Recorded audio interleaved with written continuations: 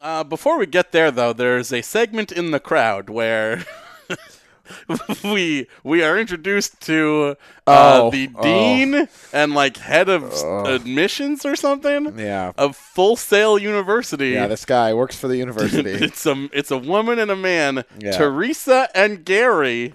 And we get They're a couple of greats. Yeah, we get Tom Phillips say, "Thank you, Teresa and Gary. Yeah, thanks for letting us be here this evening." And they smile and wave awkwardly at the camera in what is, I must say, the most awkward throw to the crowd in NXT history.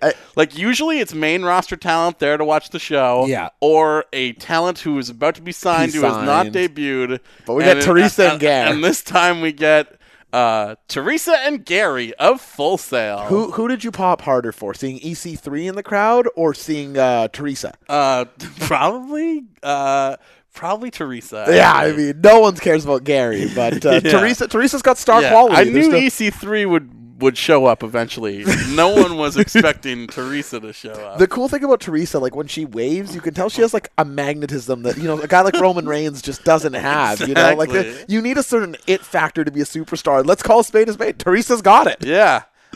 Gary is more of a Roman. He doesn't have it. Gary is.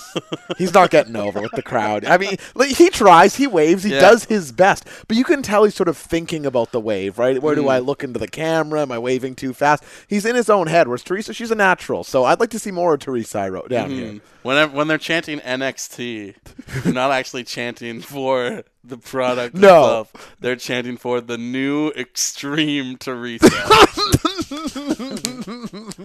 Yeah, I know that, big. Anyway, so I'm a big Teresa mark after this.